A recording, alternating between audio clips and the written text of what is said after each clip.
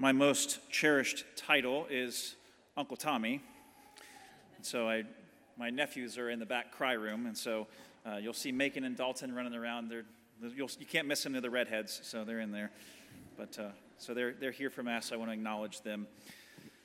We're now at the second Sunday of Lent. And before any of us know it, we'll find ourselves celebrating the Triduum and preparing for the glorious celebration of Easter.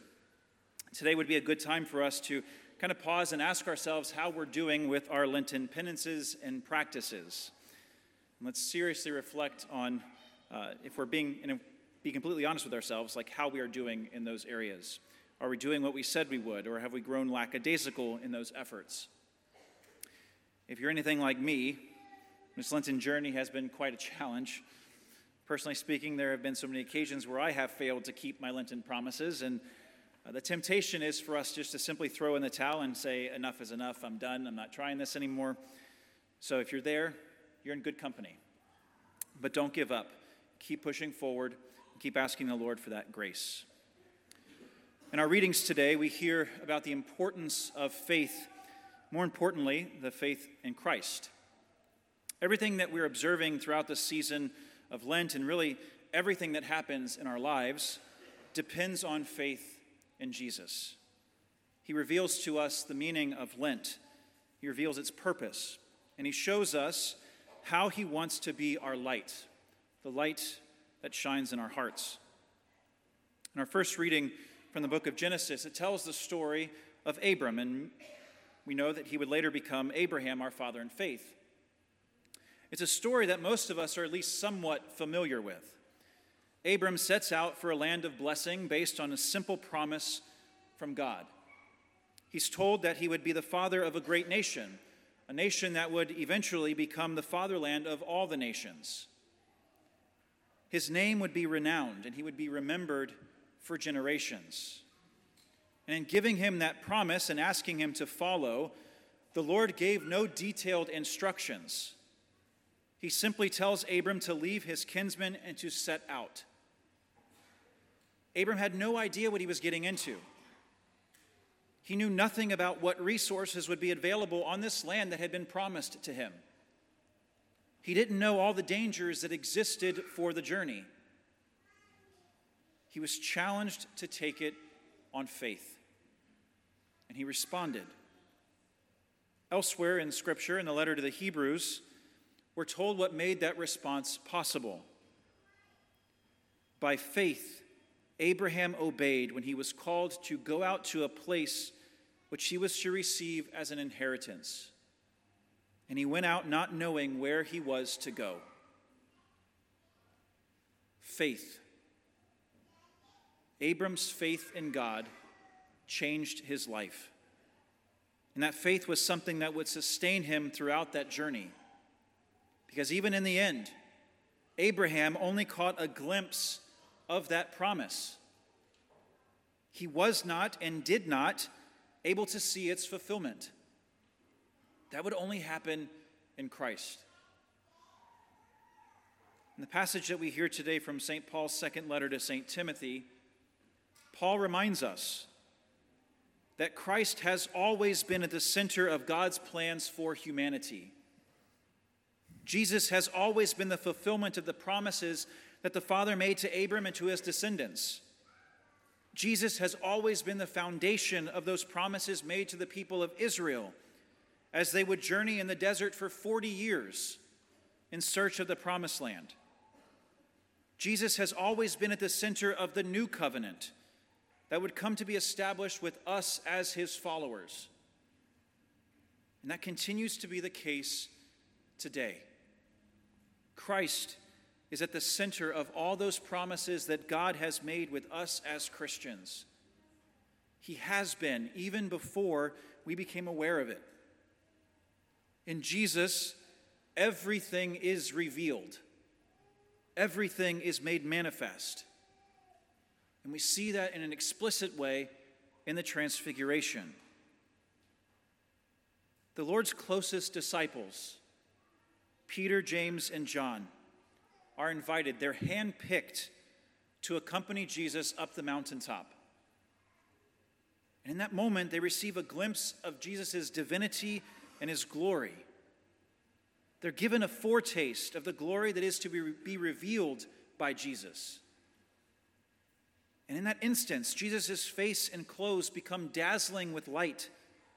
And Moses and Elijah appear, speaking of his departure, which he was to accomplish at Jerusalem, a detail which we receive in Luke's account of the Transfiguration. And a cloud covers him, and a voice from heaven says, "This is my beloved Son, with whom I am well pleased. Listen to him." In the Transfiguration, the passion of Christ is revealed as the means by which Jesus will enter into his glory. The presence of Moses and Elijah, who themselves had seen the glory of God on a mountain, they confirm that the law and the prophets had announced and foretold the Messiah's sufferings. They confirm that Christ's passion is the will of the Father.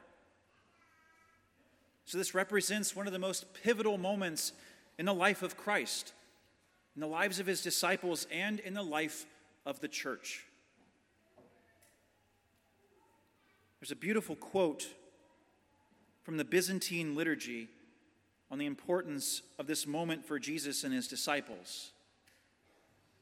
It says, "You were transfigured on the mountain, and your disciples, as much as they were capable of it, beheld your glory, O Christ our God, so that when they should see you crucified, they would understand that your passion was voluntary, and proclaim to the world that you truly are the splendor of the Father."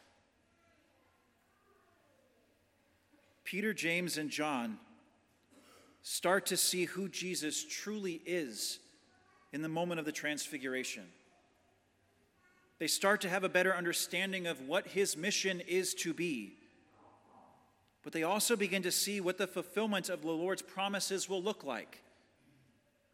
They get a glimpse into the future of our own reality as Christians. Christ being transformed before them is an indication of what is to come for us when we are transfigured and are able to enter into the glorious splendor of the kingdom of heaven. We are people who are bound for heaven. That's the promise that God offers to us. We only have to strive for holiness, strive for righteousness, strive to cooperate with his grace in our lives. The God of the universe desires for us to be with him for all eternity. He wants us to experience our own transfiguration, to be able to enter into the glorious splendor of his kingdom.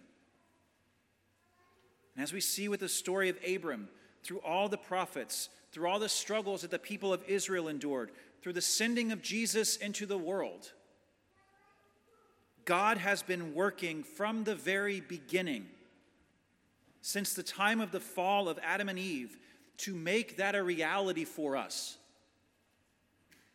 Everything he has done and everything he continues to do has been about making it possible for us to enter into communion with him, the fullness of communion with him. And that will not stop until the time that Jesus returns in glory. Until then, we must have faith. We must continue turning to the Lord when our faith is tested, asking for an increase in his grace to make it through our own challenges that we sometimes become very much aware of during our experience of Lent. So wherever we are in our relationships with the Lord, whatever things we might be struggling with in this moment, may we always remember that the Lord is with us. He's always with us. He's working for our good and will never stop working for our good. Let's ask the Lord today for a renewed sense of faith in that promise for us, and be encouraged by God's presence in our lives.